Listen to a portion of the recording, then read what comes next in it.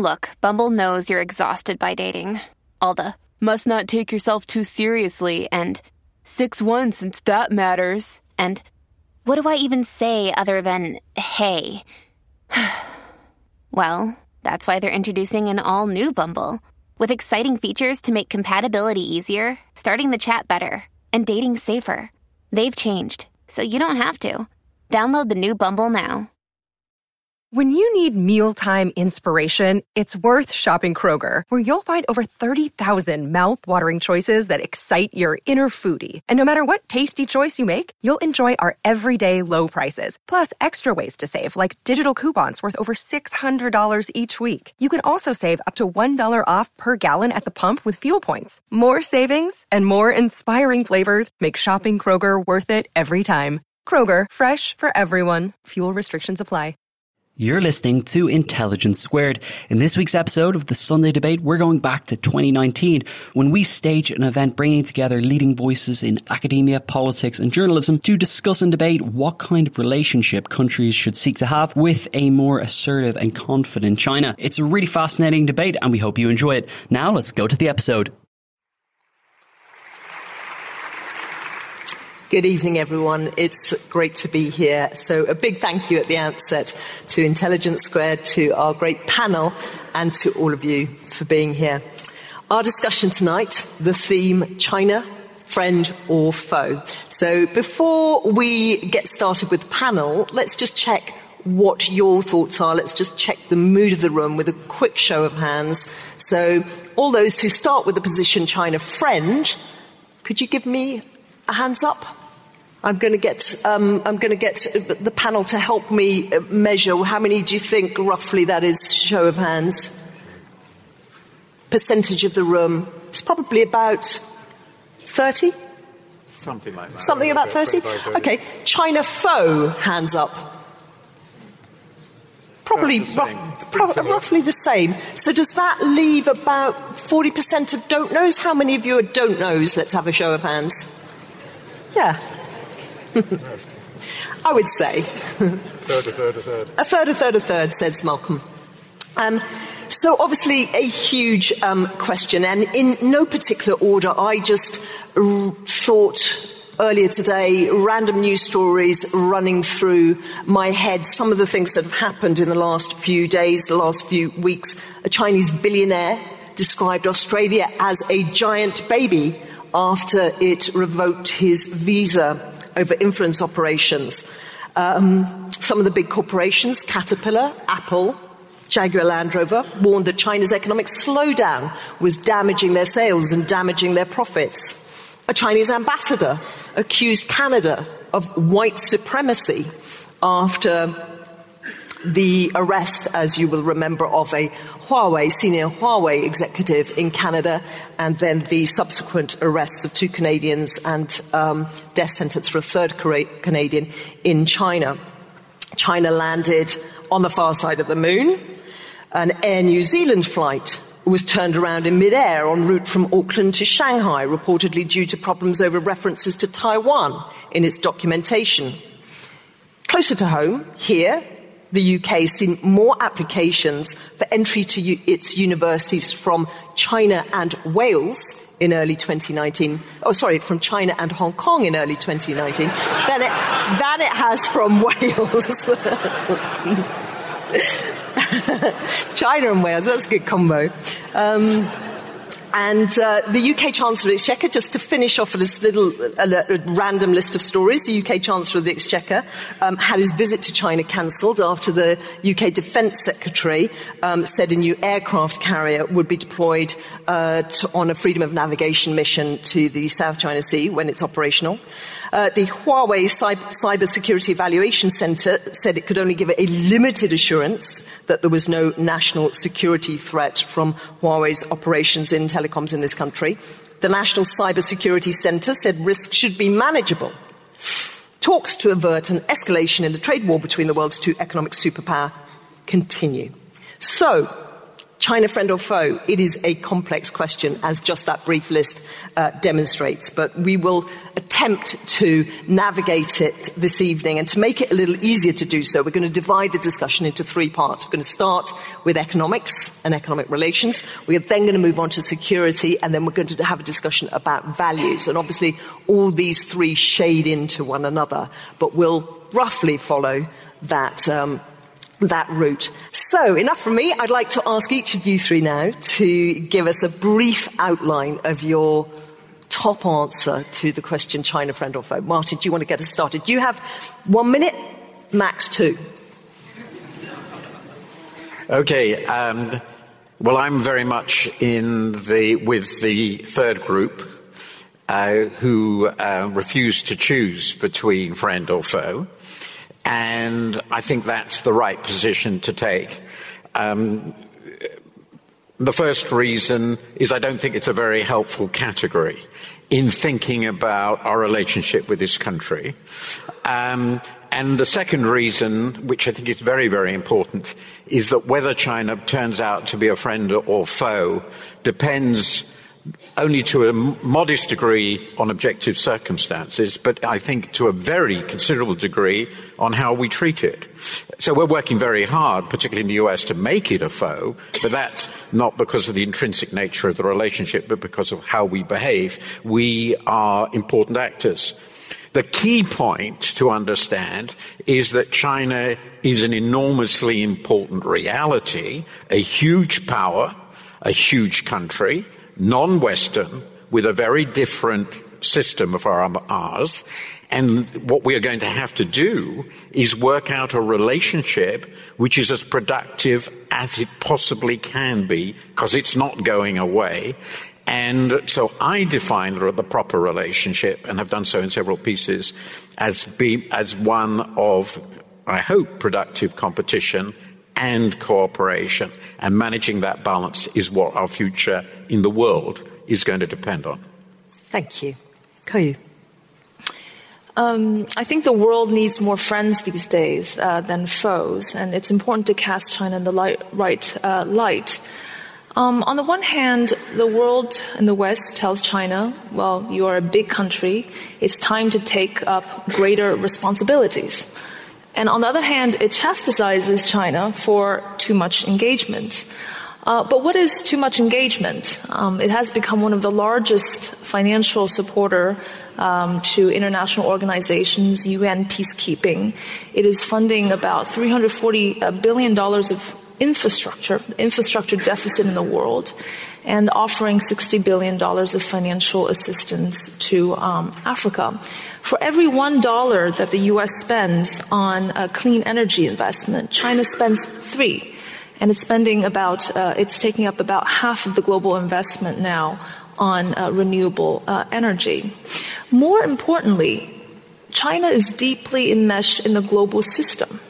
It does well when other countries do well. That is probably the single most compelling reason for why China is supporting globalization and upholding multilateralism.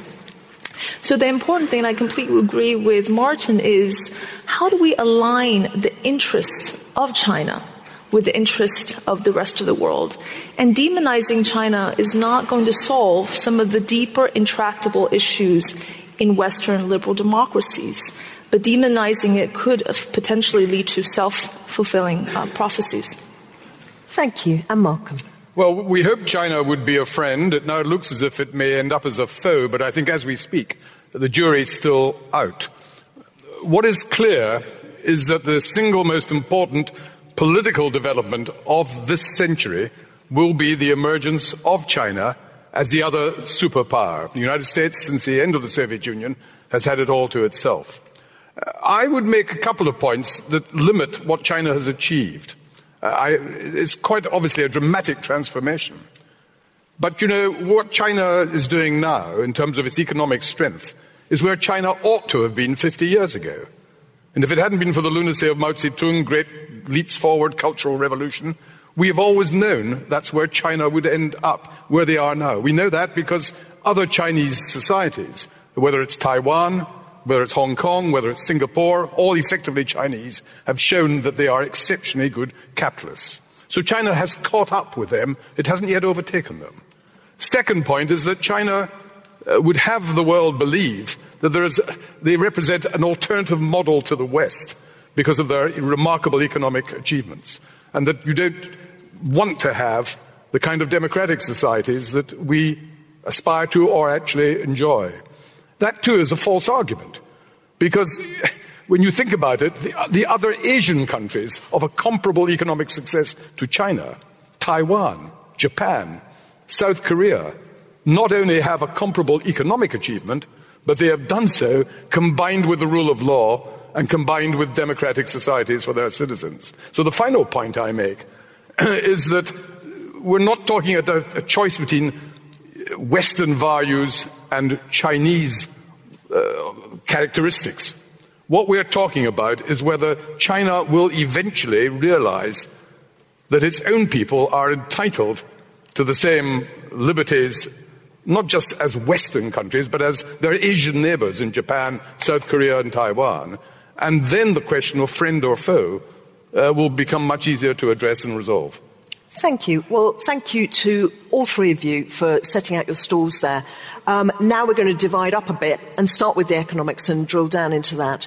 And so, Martin, I wonder if you could set us off with this question. I mean, if we'd been having this conversation 3 years ago, 4 years ago, 5 years ago, under a Cameron-Osborne government, the talk was of a golden era, win-win. It was all about the friend. What went wrong to that? I think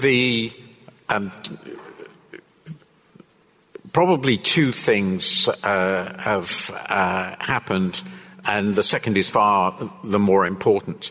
The first thing that has happened is a sense in the world outside, and I think it's a sense which is not entirely unreasonable, not unfounded, that the Chinese economy itself has very substantial problems, that the transitions it's going through are now very, very complex.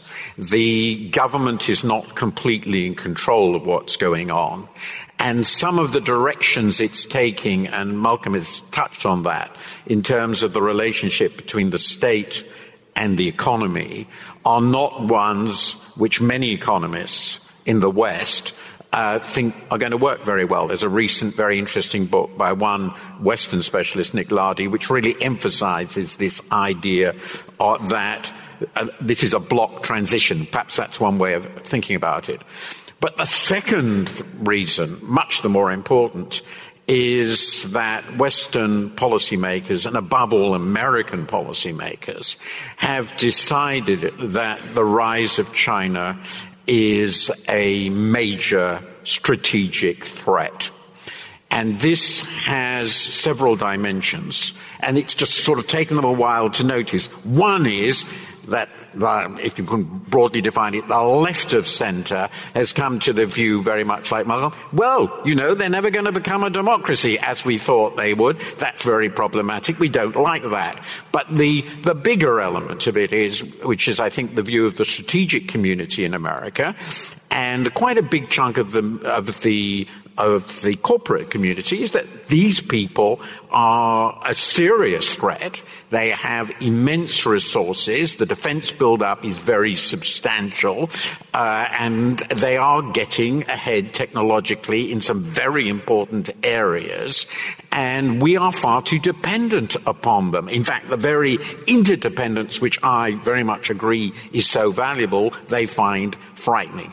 And this paranoia, I think, has now become a dominant element in American thinking, and it's shaping Mr. Trump's policies, above all in trade policy, which we're going to get to.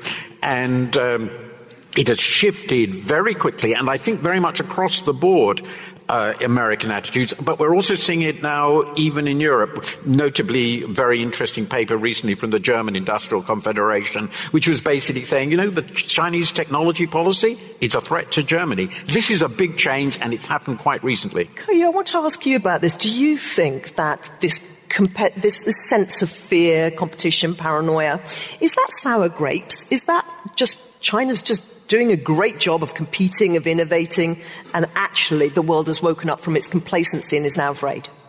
Well, first of all, I certainly want to say this kind of tension and hostility is a one-way street. China doesn't want to engage with the world or with the U.S. in this manner. China's economic success has proven to be, well, first of all, China believes that it's a populous country and therefore it has to be large necessarily.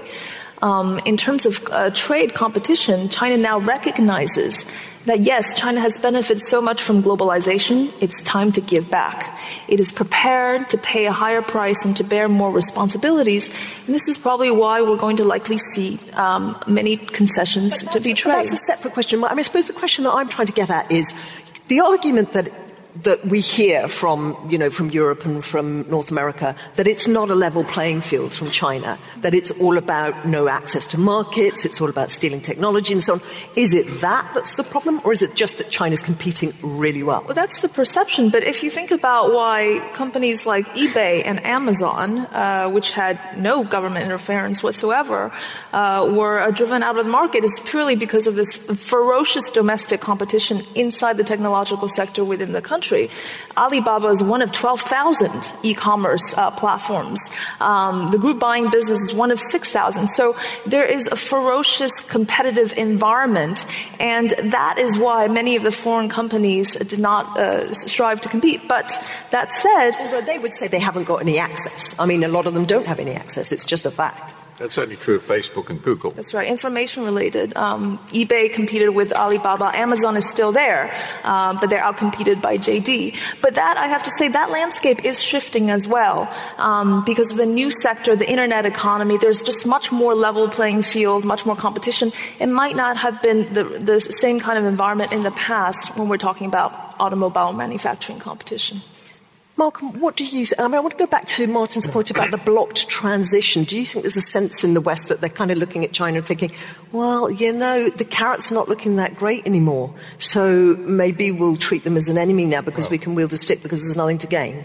I think part of the Trump administration's attitude to Chinese trade, and indeed the view of people in a number of other Western countries, is sour grapes. I mean, the Chinese happen to have been very successful exporters. That's not a unique Asian phenomenon. We went through exactly the same with Japan in the 1950s and with South Korea and other Asian countries. They've shown themselves to be able to produce the goods that we, our consumers, freely choose to buy because of quality, because of price, and all the other market considerations. So that aspect of it is sour grapes. And I don't go along with the Trump rhetoric or the Trump analysis. However, and there's a huge however, because what China has done so far, and in a sense you almost acknowledged it, if I may say so, is that they've taken the benefits of the global economy without responding. You yourself said it's now time to give something back. And by saying that, you were acknowledging that that's what they have not been doing up till now. And what they have refused to do, in any real sense, apart from rhetoric, is to allow Western companies, but not just Western companies, other Asian companies as well, to have the same access to penetrating Chinese markets as they expect to have when they proudly go to Davos and say we believe in globalization and we are now the champions of globalization now that Washington has given that up. At this moment in time, I hope that will change, but at this moment in time, the ability not just of American companies, but of companies from any country other than China to actually get into the Chinese market and compete with Chinese companies is severely restricted, not just because of consumer choice in China, but because the Chinese government want it that way. And Ke, do you agree with that? In fact, when China joined the WTO, one of the conditions were to have certain sectors be open up to foreign competition. And foreign companies wanted to come in for the Chinese market. And some even voluntarily traded in some of their key technologies. Now, that said, those are not the best companies in the world because they wanted the Chinese market. So that's inaccurate to say that there was no foreign access whatsoever. There were certain sectors. Now, today, financial sectors is being liberalized, and they're inviting the foreign institutions to come in, which will be good for China as well, because we need competition to fix the financial system problems. Those kind of regulations, those kind of relaxation of rules have already happened. It's already been completed. So we're seeing that, Tesla is the first foreign wholly owned car company in China. And so we're hoping to see more change. Which is puzzling then, the kind of language out of Washington, D.C., the trade war language, because if things were changing fundamentally, why would the corporate lobby in the US not be fighting Trump every step of the way and saying, look, the door's open, we don't have a problem here, we're happy, we're getting the business that we need? In fairness, the trade war has accelerated the opening up of China, which includes not only financial services, but also lowering tariffs so that Chinese can import more from abroad.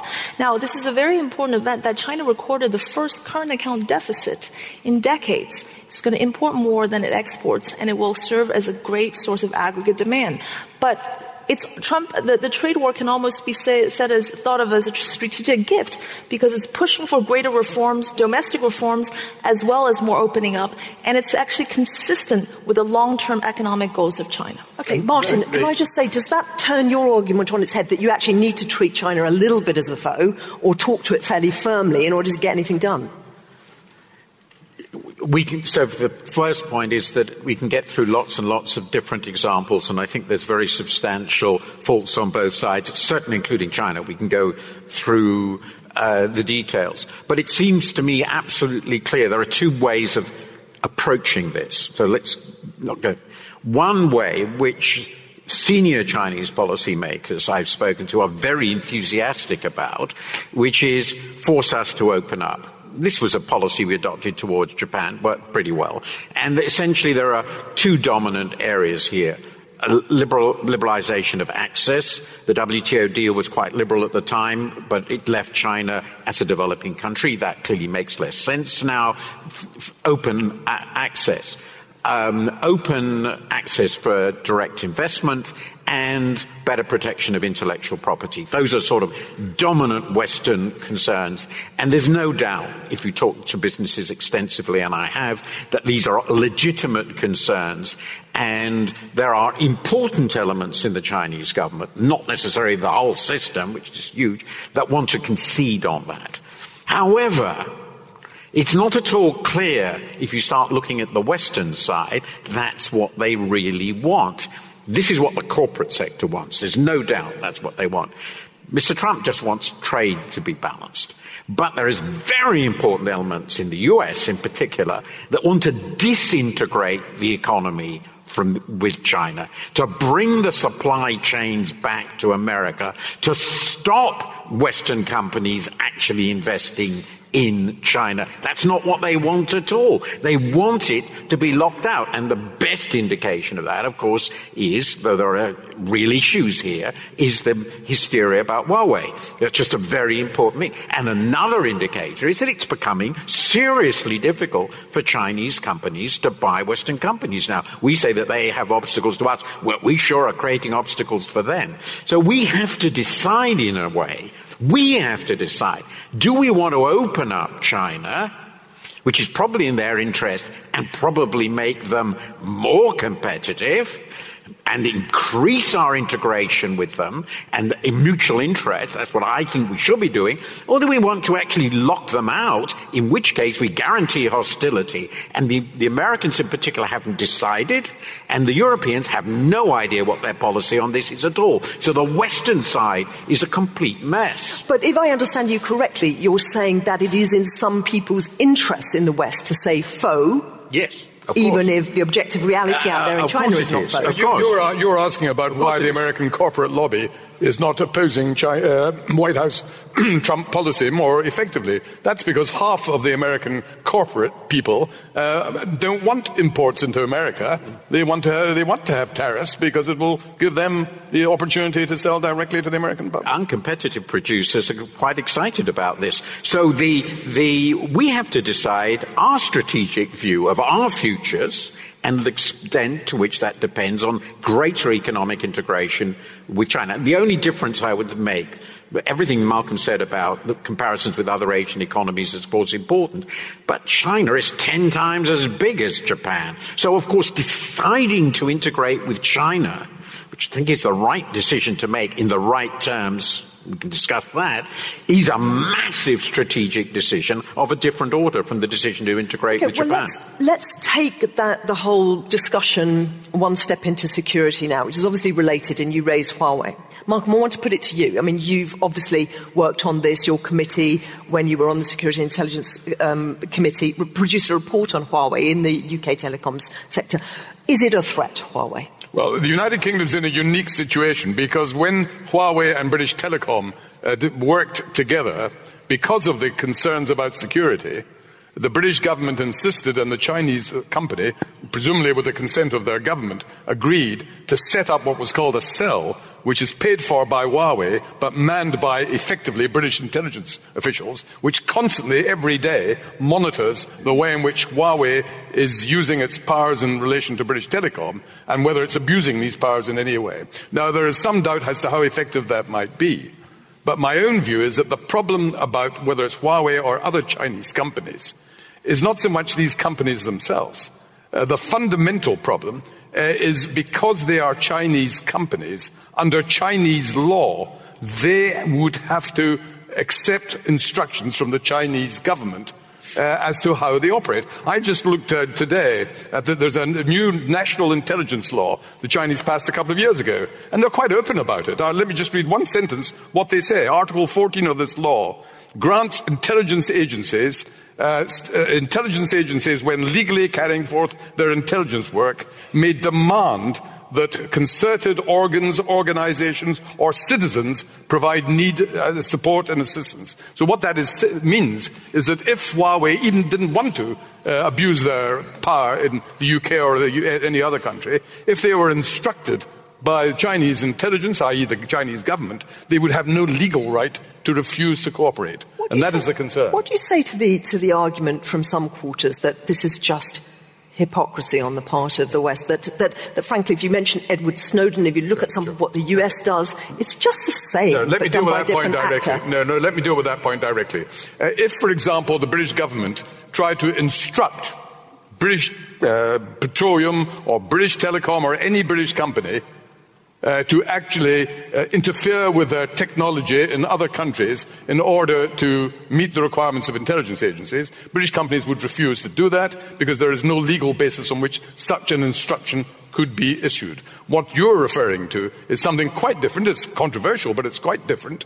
It is the right in every country in the world for intelligence agencies, if they get in a democracy authority from the government, they can then require the servers, the people who service the emails and the voicemails and so forth, if there is evidence of terrorist planning or other threats to national security, to share that information. That's limited to people who are servicing the information technology world. The Chinese law applies to every Chinese citizen, every Chinese company, regardless of whether these companies are involved in intelligence matters themselves. Caillou, what do you think of this? Is this a profound problem? Well, I've been looking into the cases against Huawei, substantive evidence. There's not much there, so based on that, it's hard to really pinpoint the issue. Forgive me interrupting. It's not so much. I agree with you. There's no evidence that Huawei up till now have abused their power. The question is, what would happen if the Chinese government, which has such legal control under Chinese law, instructed Huawei or any other Chinese company involved with the information infrastructure, or indeed very complicated systems dealing with part of our critical national infrastructure, to put in access that would provide information. The Chinese companies cannot refuse. Under their own law. I believe that the U.S. government also exercises a greater political control over companies like Cisco, to which China feels equally vulnerable. But I think the real problem is, don't we have a global vacuum of global governance on cybersecurity, which is really a global issue. It's not just one company per se. Martin, do you think this is a global issue? Is this, big powers, Thucydides trap kind of one big power versus another? I'm going to control this realm. No, you're not. I'm going to control it. I'm used to controlling it. What do you think's going on here?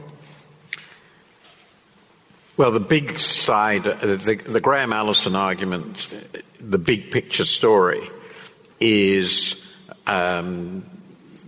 very simple, and it doesn't depend on all these niceties. We should come to the niceties in a moment. But essentially what he's saying is, if you have two great powers, neither of which will be prepared to accede primacy to the other willingly, and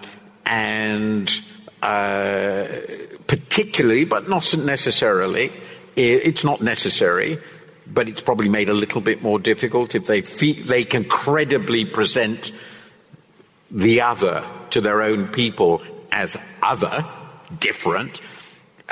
Sparta and Athens was his example, of course, in Thucydides' case, both Greek cities but very different. That sheer suspicion will create a cycle of tension which will lead to war. The classic modern example is the tensions, relatively modern compared to ancient Greece, is the tensions between Britain and Germany before the First World War. And this wasn't essentially ideological. It wasn't like the Cold War. It doesn't depend on it, though it might be a factor. So Graham's argument would be that as China rises, conflict is inevitable. And so he would point to the election of Trump and the way the Trump administration is talking, the sort of speech Vice President Mike Pence gave last year, which I've commented on at length, all indicate, we found the enemy. Now, the truth is that so far, as has been pointed out, China has not responded for all sorts of reasons in that way, but it might be just biding its time, Graham would say. So the argument is we're going to go to war. Now, that seems to me a colossally horrendous way of thinking about the future, and he would agree. So then you have to come to specific issues and specific complaints and manage them. That's the point I made right at the beginning. So the issue of cybersecurity is a first-class issue, and it will have to be managed. There is a very strong sense in the West that China is a massive state promoter of cyber espionage across the board. And, of course, China feels the same about us. I have no idea of the truth of this. I'm not an expert. But it's something that has to be dealt with. Similarly, of course, all the naval issues connected to the South China Sea and all that. These are issues that have to be managed. Issues about intellectual property have to be managed. Issues about state-directed espionage have to be managed. So what we're going to have to do, I think, is create, if we don't want to go down the Thucydides trap way, and it's pretty obvious to me that will be insane, just think what it means, that we have to devise ways of cooperating effectively. And that means, of course, admitting the real differences we have. How to handle them. It will involve global regimes, oversight and all the rest of it, and changes in law. Now, that will also be required. I think Malcolm's points are important. That's what we're going to have to do. Will that be easy? No. But the alternative is where we are now, which I think will lead fairly soon, I really am serious about it, fairly soon to a pretty well complete breakdown of relations between the US and China, and that will be a very serious threat for the world. When you say soon, what's the next few years? I think you've got to get this in proportion. What we're discussing at this part of this evening is not the general question of trade between China and other countries. We're talking about a very specific area of Chinese companies that are tendering for contracts in what is called the critical national infrastructure. Well, that's one aspect. When we were looking at security issues, so I'm happy with the wide-ranging discussion of the Thucydides trap, but I'm very happy to come back to you putting it in perspective. Yeah, sure. So we're talking about, which means, is it wise to allow foreign companies to be actually involved in the computer systems that will control our nuclear power stations, for example? Well, the answer is, first of all, it depends which country they come from. It depends, secondly, whether these companies could be instructed, as Chinese companies can, by their government to involve themselves in political interference. And, for example, in Britain, there is no such law, I have to say, that would allow any British government to instruct a British company operating in China to interfere with systems in order to meet the political requirements of the British government. That would be illegal under British law, and under Chinese law, it seems to be something which is permitted. So you've got to have a strategy which has been developed quite substantially in Britain and in other countries, not just to prevent that happening, but also to ensure that you have resilience when there is interference, that you don't have the destruction of some of your vital public services. So on the vital public services, 5G networks, the question of the hour, and the United States, Australia, New Zealand, basically deciding against having Huawei inside them. What is your view about where the UK should stand on that? Well, the United Kingdom's in a unique situation for the reasons I briefly mentioned a few moments ago, because whether we like it or not, Huawei are already involved in our critical national infrastructure through their relationship with British Telecom. And the question is whether the particular compromise that the British government forced on the Chinese, and to be fair to Huawei, they accepted it, they pay for it, is this daily monitoring system. It depends on the advice that the intelligence agencies are giving in Britain, GCHQ in particular. Are they able to say to the British government, we are comfortable with the way this monitoring system is working, or are we not? And the evidence that came out recently was that, broadly speaking, they are comfortable, but they cannot give the degree of assurance they would like to. But is that, at the end of the day, the conversation? Because if you're the United States, don't you come to the UK, and you've been the Foreign Secretary and Defence Secretary, so you know the answer to this better than I do. Doesn't the US just come to London and say, are you or are you not our closest ally? We don't think you should have Huawei in your 5G network. Why are you still talking to them? Well, this is because we're an ally. We're not a subject of the United States. We make our own decisions. But it is a factor in your strategic alliances, isn't it? Of course. And, if we were not already involved with Huawei, this is a historical fact, which doesn't apply in Australia or New Zealand or the United States. If we didn't have Huawei at the moment, the likelihood is that the British government's view would be not that different to other Western countries. But we're dealing with a given at the moment. And you remember, there are very few other companies in the Western world that can provide some of the technology that Huawei can provide. So that is also a constraint when you decide, do you have to take some level of risk, or can you eliminate all risk entirely? And while we're just dealing with these security questions, I want to deal very quickly with two further questions, one of which, in a way, does relate directly to this. If the decision of the UK is to go ahead with Huawei inside 5G, and then we have a South China Sea problem, because all these security issues are, at the end of the day, potentially related. I mean, we've seen that China sees some things as related. The Chancellor of the Exchequer is no longer going to China for his visit on trade, as a result of Gavin Williamson, the Defence Secretary's comments on sending an aircraft. That's a temporary spat. That is not a fundamental change either by the Chinese or by the British. Except that if something dramatic did happen in the South China Sea or in Taiwan in terms of military activities, that would create issues for the UK. Well, that would be then very similar to what has happened with Russia because of their annexation of Crimea and their destabilization of eastern Ukraine. If a country like Russia or China or any other country acts in what is manifestly a hugely aggressive way towards their neighbors, then they suffer consequences. And in the modern world, they are more likely, thankfully, to be economic sanctions than going to war. We're not going to go to war with China, but undoubtedly, if they act just as Russia did, there are consequences not just for Britain or the United States. It depends on whether the international community is willing to respond in a combined way. And Ke, can I bring you into this? Is there something that China can do on the bigger strategic stage in terms of security to reassure these partners that it is friend,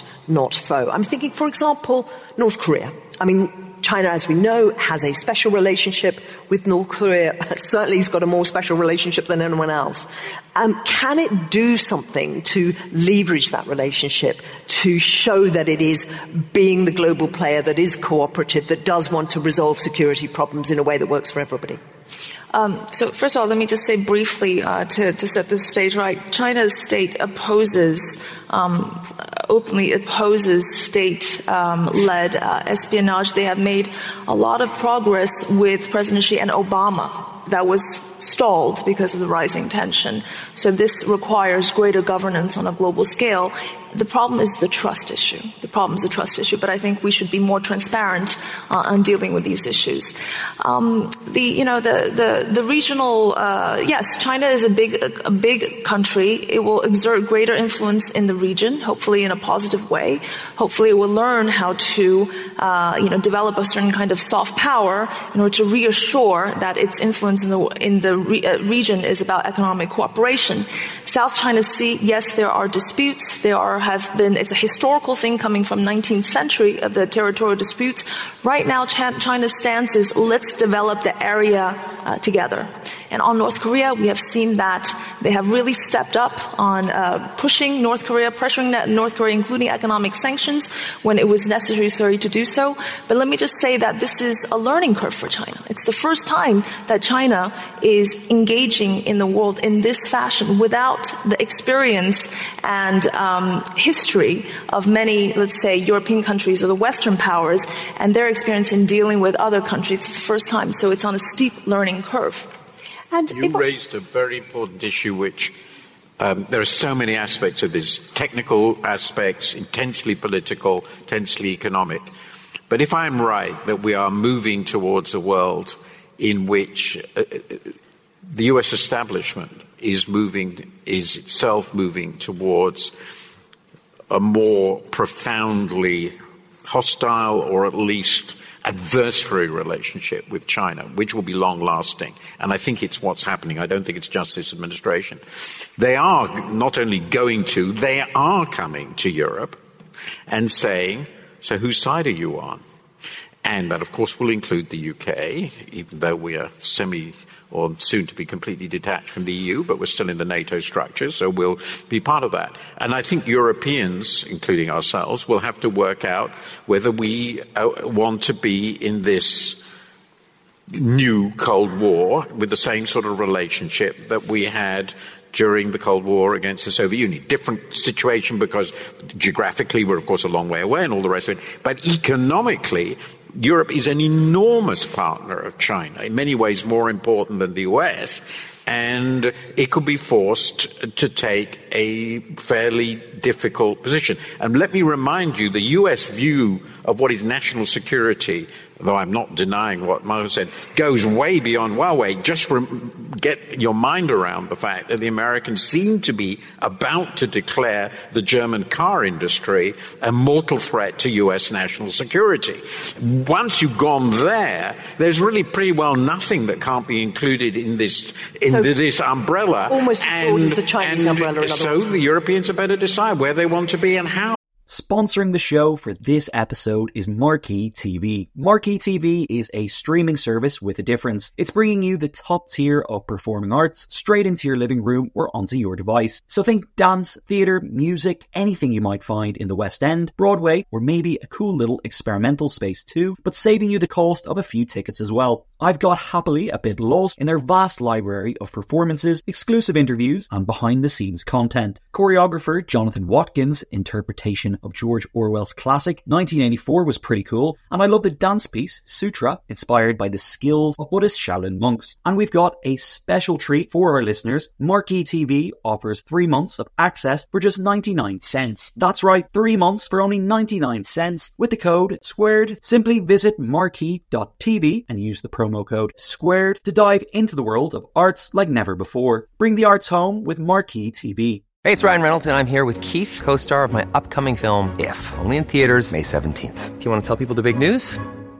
All right, I'll do it. Sign up now and you'll get unlimited for $15 a month and 6 months of Paramount Plus Essential Plan on us. MintMobile.com/switch. Upfront payment of $45 equivalent to $15 per month. Unlimited over 40 gigabytes per month. Face lower speeds. Videos at 480p. Active Mint customers by 531.24 get 6 months of Paramount Plus Essential Plan. Auto renews after 6 months. Offer ends May 31st, 2024. Separate Paramount Plus registration required. Terms and conditions apply if rated PG. I want to move the discussion onto our third part because otherwise we won't get to it. And in a way it relates to this.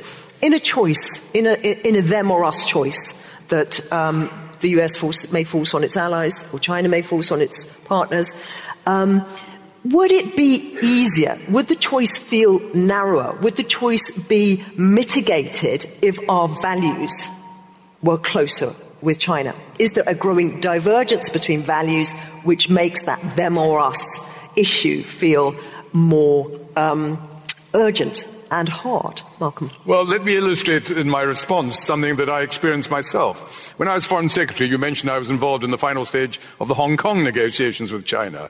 And I remember going to Beijing to see the Chinese Foreign Minister.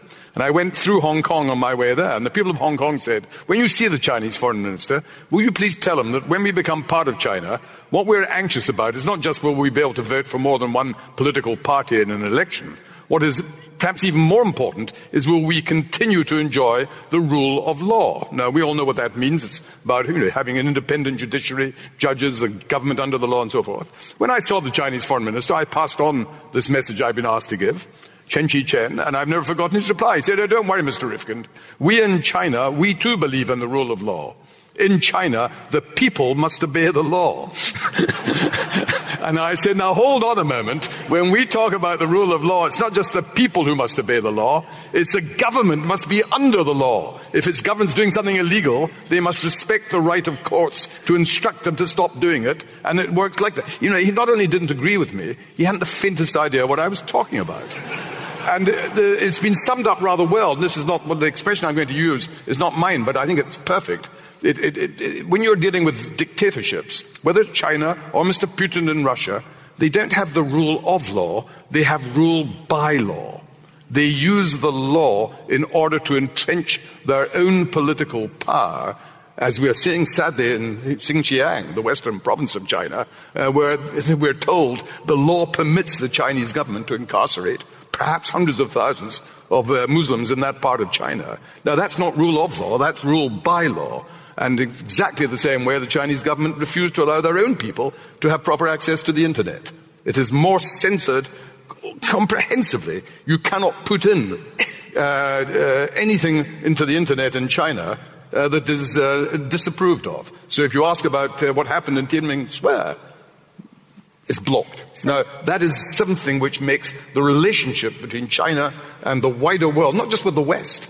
These sort of constraints don't exist in virtually every other continent of the world, including Africa, Latin America, and most of Asia. And so until China realizes that its limitations on its own people's liberty is so restrictive, so unusual in the modern world, how can China expect to be trusted and treated as an equal partner, as it deserves to be by virtue of its culture and its history and its size and its importance? Kai, as well, if you can deal with some of that. And also, I suppose, one of the things that's noticeable about Xi Jinping's era in power has been a growing tendency to talk about the West as if it's a foe, a US-led conspiracy, locking up human rights lawyers, saying that they are, agents of foreign powers, color revolution allegations, that kind of thing. The Xinjiang problem, Christian leaders talking about it being a worse time than since the culture, at any time they can remember since the Cultural Revolution. It is puzzling on the face of it, isn't it, that China, this growing, confident power, is moving backwards in some of these respects. I think that the hope for China is the younger generation. In fact, 80% of the youth in the whole of China is online. They imbibe information for a living. With regard to information sensitivity, all you need to download is one little click and you get Google. Not everybody uses that. They like Baidu. Fine. Baidu has done a lot. 500,000 of these younger generation go study abroad every year, and it's increasing by the numbers. So they are very much about open exchange, and I've looked at surveys. Their attitude towards the West is much more optimistic and much more open than even comparing people, those who are born in the 70s or 60s. They believe in horizontal networks, not vertical hierarchies. They do not need political connections to do their business and become entrepreneurs. They don't need the local licenses and local land. That is really changing the landscape of China. And what's happening today is so dangerous, setting into the mindset of these younger generation, nationalistic, a kind of rivalry, that kind of lose-lose kind of situation is changing their perception. And I have been very hopeful, and we talk about the younger generation, but they're post-80s, post-90s, they will become China's leader in about 10 years' time. But what is happening today is changing that perception. And I think that is dangerous. What is happening on the ground is is a bit different from, realistically, the micro channels, the WeChats, the kind of micro blogging. There is a lot of information exchange going on. In fact, you can look at how careful President Xi is treading this U.S.-China relationship. On the one hand, it has to respond to U.S. To avoid an outright collision with the U.S. and make certain kind of trade concessions. On the other hand, he has to face the Chinese citizens. Are you just giving up China's interest? So if he was really completely unrestrained, he can just do anything he wants. So in answer to some of the problems, religion, Uyghurs incarcerated in so-called vocational training centres, Christians free to worship, young people free to use Google rather than having to do it secretly and risking prosecution. Do you think in 10 years' time all of that will have changed in China? That China will be politically a much more open place so that them or us choice will feel much narrower ideologically? The current administration believes that China is in a transition period. Rightfully or wrongfully, I'm not going to judge. Social stability is a huge concern. The Chinese people want security and they want stability. There is potentially a cost to that. There is always a spectrum between freedom and stability, and where are you exactly on that spectrum? Different countries may choose. But as I mentioned, where we're going in terms of being deeply embedded in the global network, being very much involved in the global technology space. I mean, think about how dynamic that's happening right now. The innovations that are going on, the entrepreneurial activities, the enthusiasm. People are doing what they're doing. They respond to incentives. That's why these Chinese companies are successful. Are we moving towards a greater, more open society? I'm going to hope and bet on the Chinese new generation. Martin, we've heard mention of the cyber issue. In terms of tech, do you think the Chinese Communist Party is going to be able to restrain itself from perfecting repression through tech and actually opening up in the way that Keyu's given us a vision of? We haven't even talked about the social credit system, which is one of the main Western concerns. I think, first of all, I wouldn't regard myself, compared certainly with some of the people here, as in any way an expert on China's political and social systems. It would be ridiculous for me to pretend I do. Westerners are not going to like it, and I don't. Right? It's pretty clear. It is a repressive, single-party dictatorship. To be absolutely clear, and I don't like it.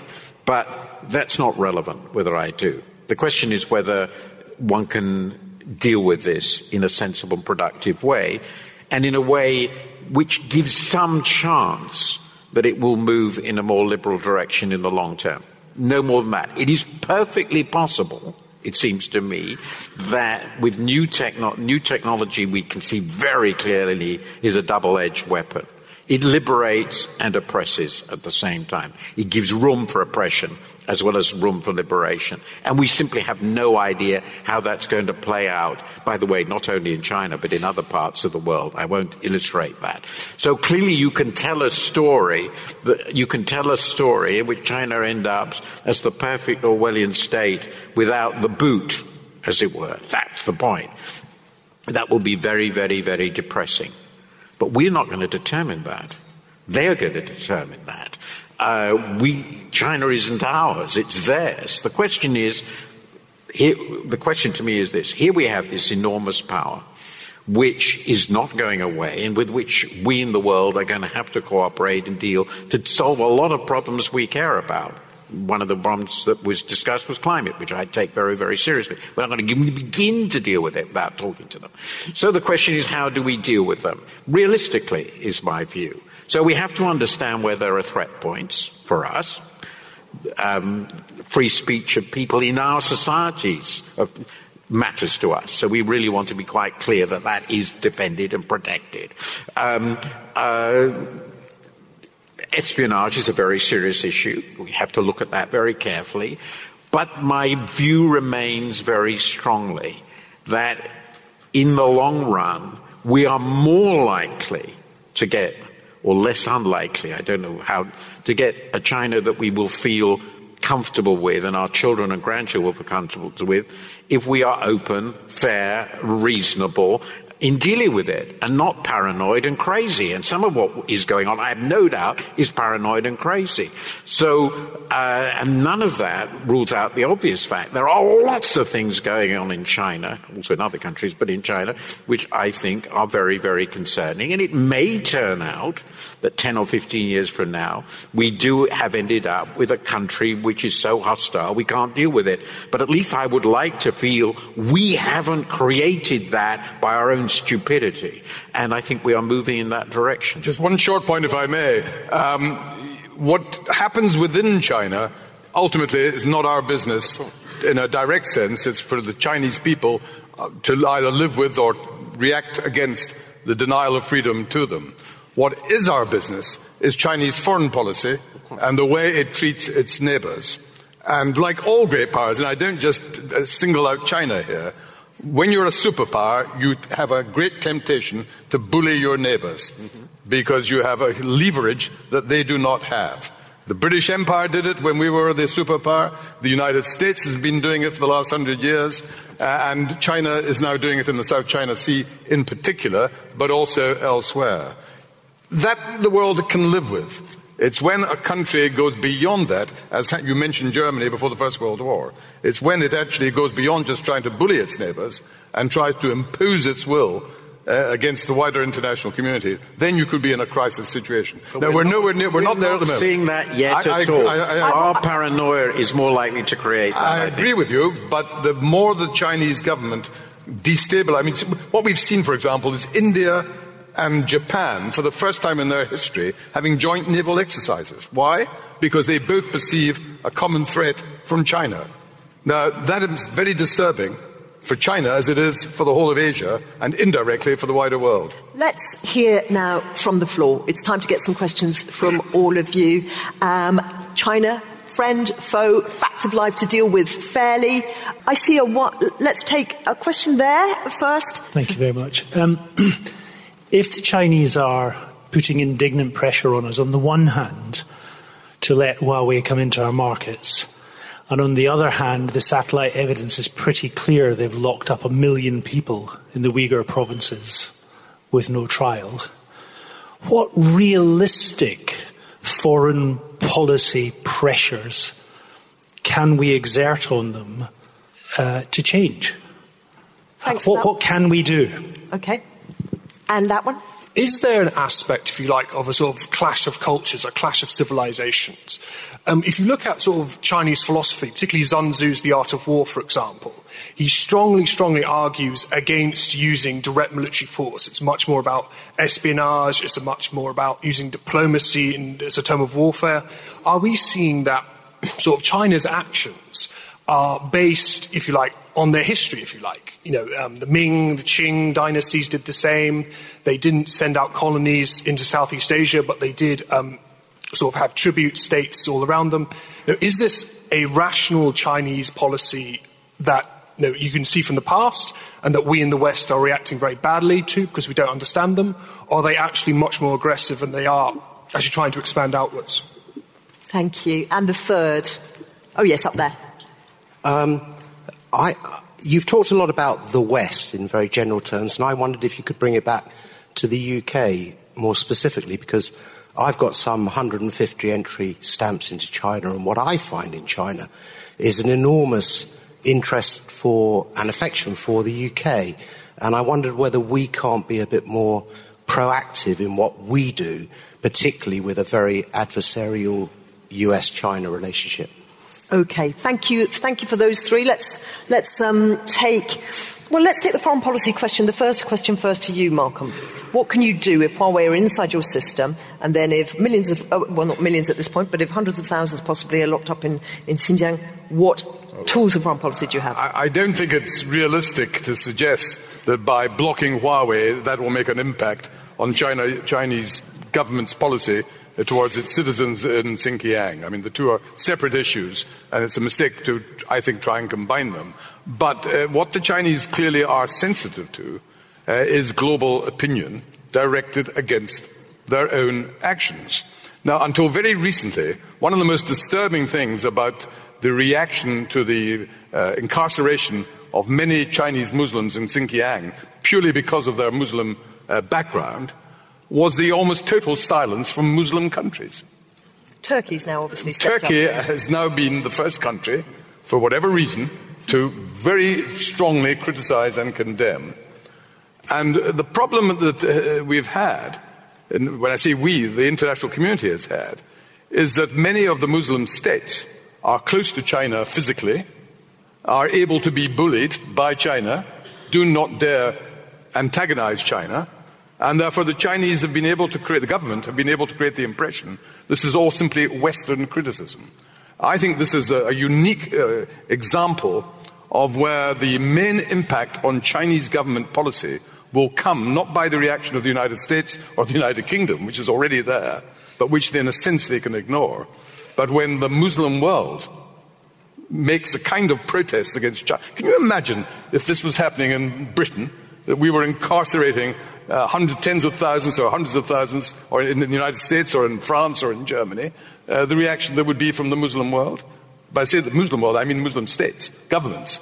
With all credit to Turkey that they have broken ranks and have now condemned China, if they were accompanied by all the countries of the Arab world, by Indonesia, by Pakistan, by other countries in the same way, China would be forced to change its policy. Can you tackle the second question, this question of whether Chinese foreign policy is coming out of deep own history? And so when we kind of categorize it as friend or foe, we are using our own value judgments, and we may misjudge because we don't understand China's history of foreign policy. I think that one does have to study a bit more Chinese history and world history for that matter. I think, if anything, compared to all the great powers that have risen, China's rise is really quite relatively peaceful. In respect to the history, China sets tributary relationship with the neighbors in exchange for security or protection, a submission of that kind of relationships. It didn't go around and conquer and colonize everybody, unlike others. So, but today, if I may say, China's not trying to export values. It's not trying to export moral universalism. It's not trying really to export development model because, in fact, it says this development model doesn't suit most other countries. It never said this, you guys should take up and emulate this kind of development model. In thinking about a Chinese global leadership, it emphasizes on allowing for differences. Because when you impose convergence of values, of systems, that creates problems. And we have seen much of that. Now, that doesn't mean that it should countenance every kind of regime, every kind of situation. That is not the case.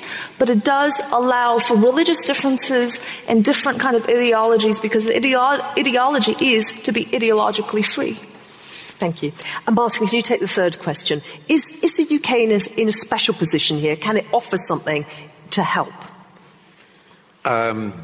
So much like to comment on the other two, but I'll be disciplined. Such fascinating questions. I think that I have a very specific point, which I think addresses that in a way I've made it so I can make it fairly briefly. I believe, for reasons I've explained, that it is quite likely, not certain, but quite likely that our great ally, the US, is moving towards a contained China policy. And there are lots of very serious West American policy intellectuals, not Republicans, arguing for this. And that is an across-the-board containment policy in all the dimensions that we are concerned. And being cognizant of our own interests, which is that we're a moderate-sized nation for which the US is a crucial and decisive ally, which has decided, for reasons I will never understand, but perhaps people do understand, to cast itself loose from Europe. So, cognizant of those realities, I think the UK should not go along with this policy. So far as it can, it should avoid and be clear that it avoids being the little frigate following the battleship in this endless, because it will be endless, confrontation with China, which could shape our world in a really horrible way. So that's a fairly specific thing. And when you talk about that of course has implications for how we conduct our economic policy, our foreign policy, how we operate in the WTO, and all the other things. We should align ourselves with the US where there are clear, concrete interests which will be served, but we should not go along with any broad attempt to recreate in relationship to China the policies we had towards the Soviet Union, because, for reasons already explained, I think the two cases are totally different. I agree with the substance of what Martin has said. It would be ridiculous to suggest that China today poses the kind of threat to the West that the Soviet Union during the Cold War, if it had not been faced up to, indeed would have acted. So that it is not a comparator, but we do not yet know how China is going to use the new power that it now has. And the early signs are disturbing, because the early signs, and I don't just mean in relation to the South China Sea, well, forgive me, you indicated that China said everyone should benefit from the South China Sea. The fact is that China has taken a monopoly of control of many of these small islands and has built a military base on one of the most important of them so that it will totally dominate through its naval forces that area. That is disturbing. It is now also being much more belligerent in relation to Taiwan, and making it clear that if the Taiwanese in any way seek to have an aspiration of controlling their own destiny, that is unacceptable to China, and that China would use military force, Xi Jinping's words, not mine, to stop them doing that. That is very disturbing. They have territorial disputes with Japan, with the Philippines, and with virtually every other one of their neighbours, not to mention India, on the other side of the border. So that's pretty disturbing Is your stuff. strategic point that, while hearing everything Martin said, that the frigate should be at the ready to get in behind the mothership of the US? Well, I don't think at this stage the problems of China, the threat is to either Western Europe or indeed to the United States in the political sense. I think the main threat of China at the moment actually is to its neighbours, to its Asian neighbours. I mentioned earlier India and Japan cooperating for the first time in history because they see a common threat. Now, what we are talking about, India and the Asian countries have said we're no longer talking about a Pacific policy and an Indian Ocean policy. It is now Indo-Pacific. The countries that surround China are seeking to contain China, and they will have the support of the United States Navy. What Europe does is relatively insignificant because we do not have the military capability in the Far East that would make a profound difference. So we are in the relatively privileged position of not having to make a final black and white them and us choice as early as other people. Well, it would be premature anyway, because we still are entitled to hope that China, although it's entitled to be far more influential than it's ever been in the last 100 years, it's entitled to that by virtue of its economic strength and its political significance. But we do not yet know whether it's going to exaggerate its ability to dominate its neighbours, or whether it's going to respect the fact that power should not always be exercised to the absolute extremities of what it in theory has. Let's take some more questions. Thank you. Yeah, you briefly touched on the different values and the different system between the West and China. Let's just assume China will continue to be a dictatorship and Western is continue to be democratic. And let's assume China doesn't exert their power excessively to their neighbors, just state controlled. Do you still think Western world can work with China in terms of develop economies and trade and globalization? Well, it seems like Western world likes to impose their democratic systems. It seems like everyone should be follow the same system. But is that a right way to say, are we allowing different systems for different countries and you can still work together with different systems? Thank you. Let's take I'll take four at the moment to fit some more in. So, where's number 2? This gentleman down here. Thank you. Great. In China, you can't go onto the internet and buy a Bible. You can't go to a church unless it happens to be a state-controlled registered one. What is to be done about the fact that China is denying its own citizens basic human rights like freedom of religion and freedom of association? Thank you. And the third one, it was up there. Hello. I'd like to ask Martin about his point about the containment of China or integration of China from the perspective of the UK. Just as, when a small company is merged with a large company, it's not really a merger but a takeover. Is it not true that in the relationship between sovereign nations, when a large sovereign nation is integrated with a small sovereign nation, it's not really an integration but a relationship of master and servant? And is that not the situation that would apply between the UK and China if the integration that he's talking about were to occur? Thank you. And a fourth. Yes, thank you. Don't you think that after Brexit and the perhaps disintegration of trade between Europe and the UK, it's only right that rather than complaining about things that will probably never be able to change in China, instead focus on a pragmatic relationship and realise that the best way to cooperate with China is to increase trade rather than try to focus on their domestic policy, which we won't be able to influence? Okay, thank you. So let's divide up those four. Malcolm, can you take the first one? Why are we trying to impose values on China? Why don't we just accept that China is the way it is, we're the way we are, and just get on with it? Well, first of all, we're not trying to impose values on China. We couldn't succeed even if we did want to do that. The Chinese people will either demand these rights or they will not. What I would take exception to is saying that the choice is between the Chinese system or what the questioner referred to as Western values, which implies that because democracy and the rule of law originated in, as it were, the Mediterranean, that somehow they're not relevant to the rest of the world. Well, if that was true, you would not have most of Asia applying the same rule of law and democratic systems, not identical, but comparable to the West. And just think of China's own neighbors, Japan, South Korea, Taiwan, Indonesia, India. These are all not Western countries, but their peoples have chosen and worked successfully to implement what the questioner called Western values. They're not universal values. It is no more right to say you can't have democracy in China because democracy was invented in Greece than to say you can't have Islam in Asia because it was invented in the Holy Land. Or Christianity was invented in Palestine, therefore it's not relevant to any other part of the world. It's an absurd argument. And the same applies to democracy and the rule of law. These are not Western values, they're universal values. Thank you. And Ke-Yu, on the second one, Bibles in China, availability, why is it hard?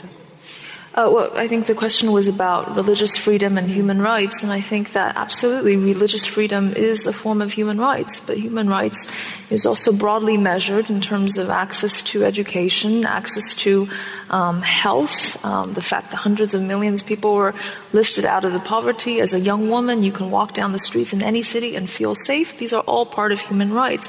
And I completely agree. China's current challenge is, what is the ethical code? What is the moral foundation of society, given that religion, the kind of Chinese philosophy was underpinning this, and that eroded over time. So now there's a lot of active church activities going on underground. That is not to say that the Western institutionalized religion is without problems. I think China is trying to find and encourage more Buddhism, and absolutely religious freedom is one of the aspects, but not the only one. And I hope to see change as well. Thank you. And Martin, a relationship of master-servant, is there a danger of that from your suggestions and advice?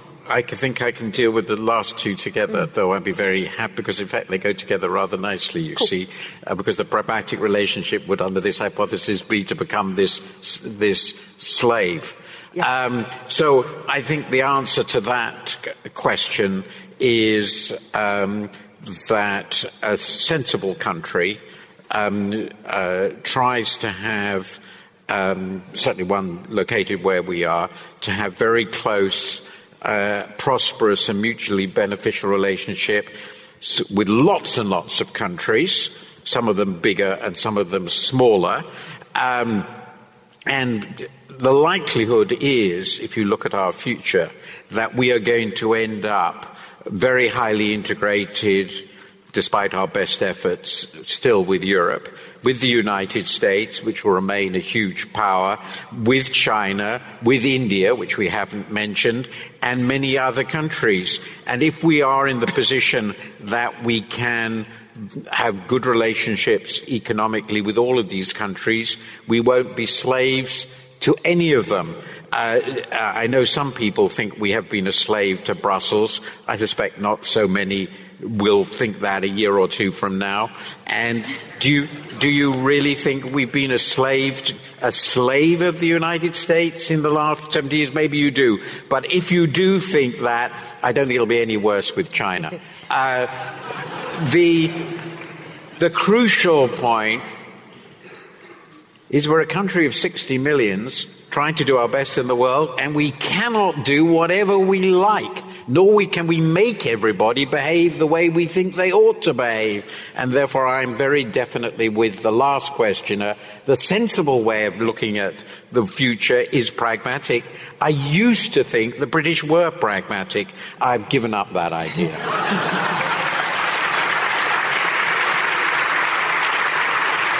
So we're going to take just one last round of questions. Let's start up there.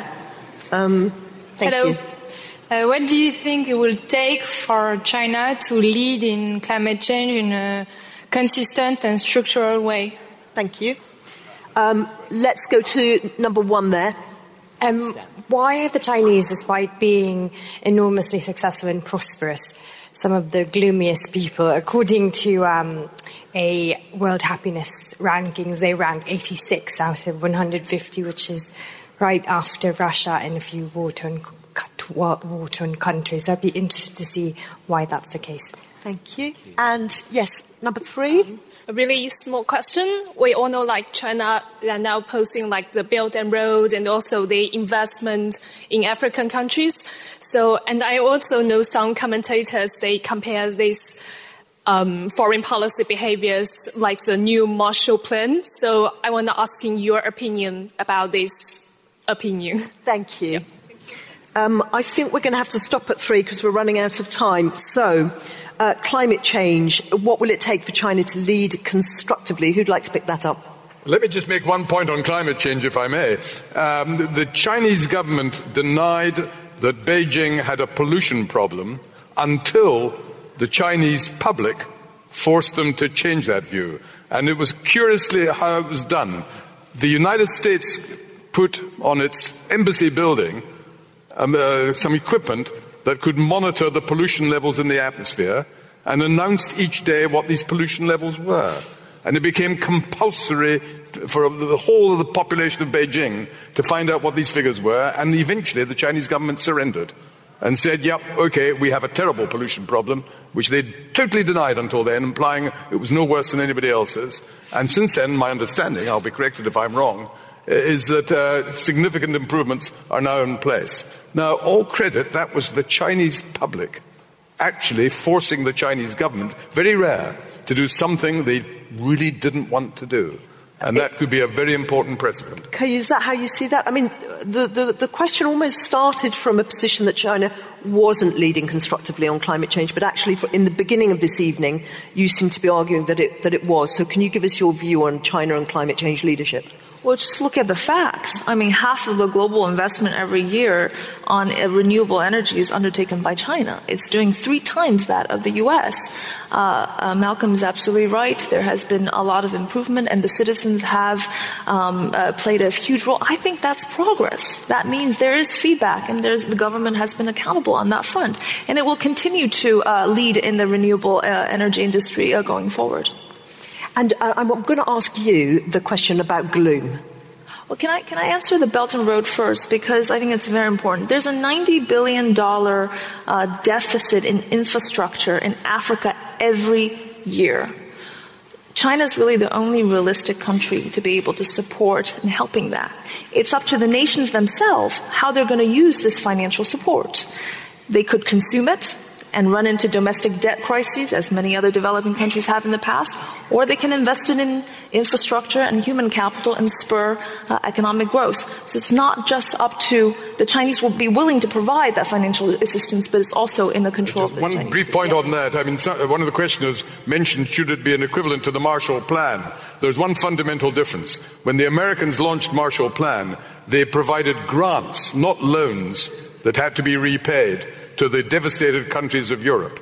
China's massive investment is on the basis of debt. And we have already seen at least a dozen recipients of that largesse now protesting. Malaysia is cancelling. Sri Lanka had to give China 90 years leasehold of one of its naval ports because they couldn't afford the debt. Malaysia changed their plan. Pakistan, one of China's closest allies, China's is saying we cannot afford. Why is it all done as debt and not as... We're going to have to leave that question hanging. Martin, you were nodding. I'm going to let you have one word on Belt and Road. When I say one word, you can have a sentence. I wanted to know why Chinese people say they're so unhappy. Yeah, we're going to come back to Keyur on that. I would just say that their ranking on happiness is more or less their ranking on GDP per head. So maybe it's not so surprising. It's very, very important. We have missed this. China is an enormous country, and it's therefore an enormous economy, but it's still a really quite poor country. It's not poor as it was, but its GDP per head in real terms is about a quarter of US levels, about a third of our levels. In other words, it's roughly where we were 60 or 70 years ago. So that's very important to remember. They think they're a developing country, and they're right. Hold that thought. Is he right on the gloom question? Is that the answer to the... No, the BRI is something that could be... The BRI could make a very big positive difference. At the moment, my view is we don't know whether it will. Thank you. Well, that was a very concise sentence. Yes. Well done. Keyur Gloom. As much as we can trust surveys and relative frames of mind, taking that as given, but I come back to this. What is the spiritual foundation in the Chinese society? I do think that is a very important question. It can no longer, for some period of time, it came from prosperity and attainment of material wealth. There has to be something else, and maybe that is what is missing. In the younger generation, the one-child policy to which I was born, there's a lot of competition. There's a lot of responsibilities to your elders. Who are you living for? Thank you. So, I'm sorry, I really can't take any more questions from all of you now because we've run out of time. I'm just going to ask one last question to the panel, which is really, I guess, where we started to bookend it. We said, we looked back and said 5 years ago it was golden era, it was win-win, all the language. 5 years hence, where will we be? Martin, very briefly.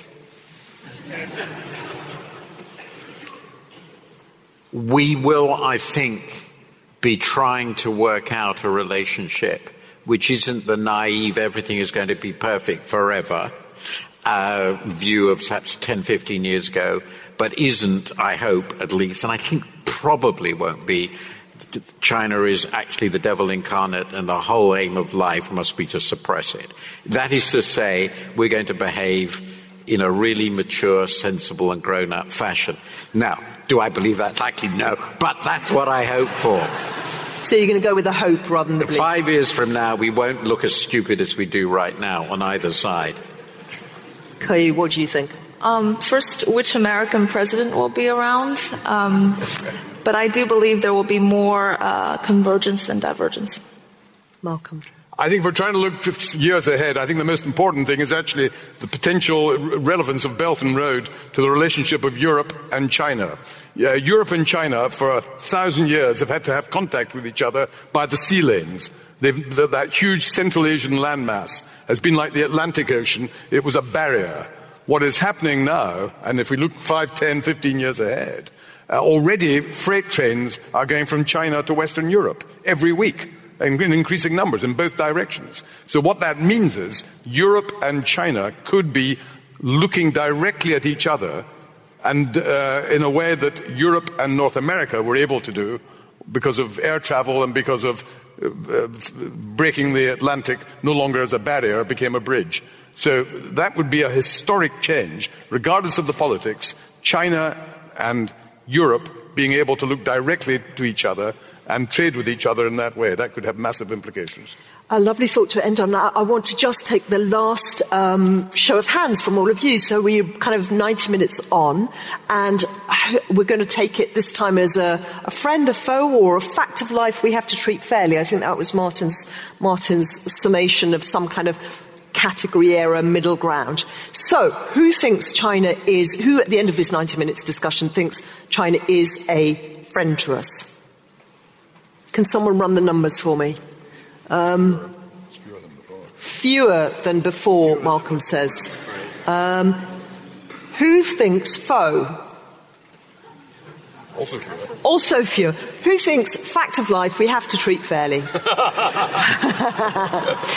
And that is our winner. So well done. You're all very reasonable. You're going to muddle along in a Martin Wolf version of the world. Thank you all so much for coming. Thank you to the panel, and thank you to Intelligence Squared. Have a great evening.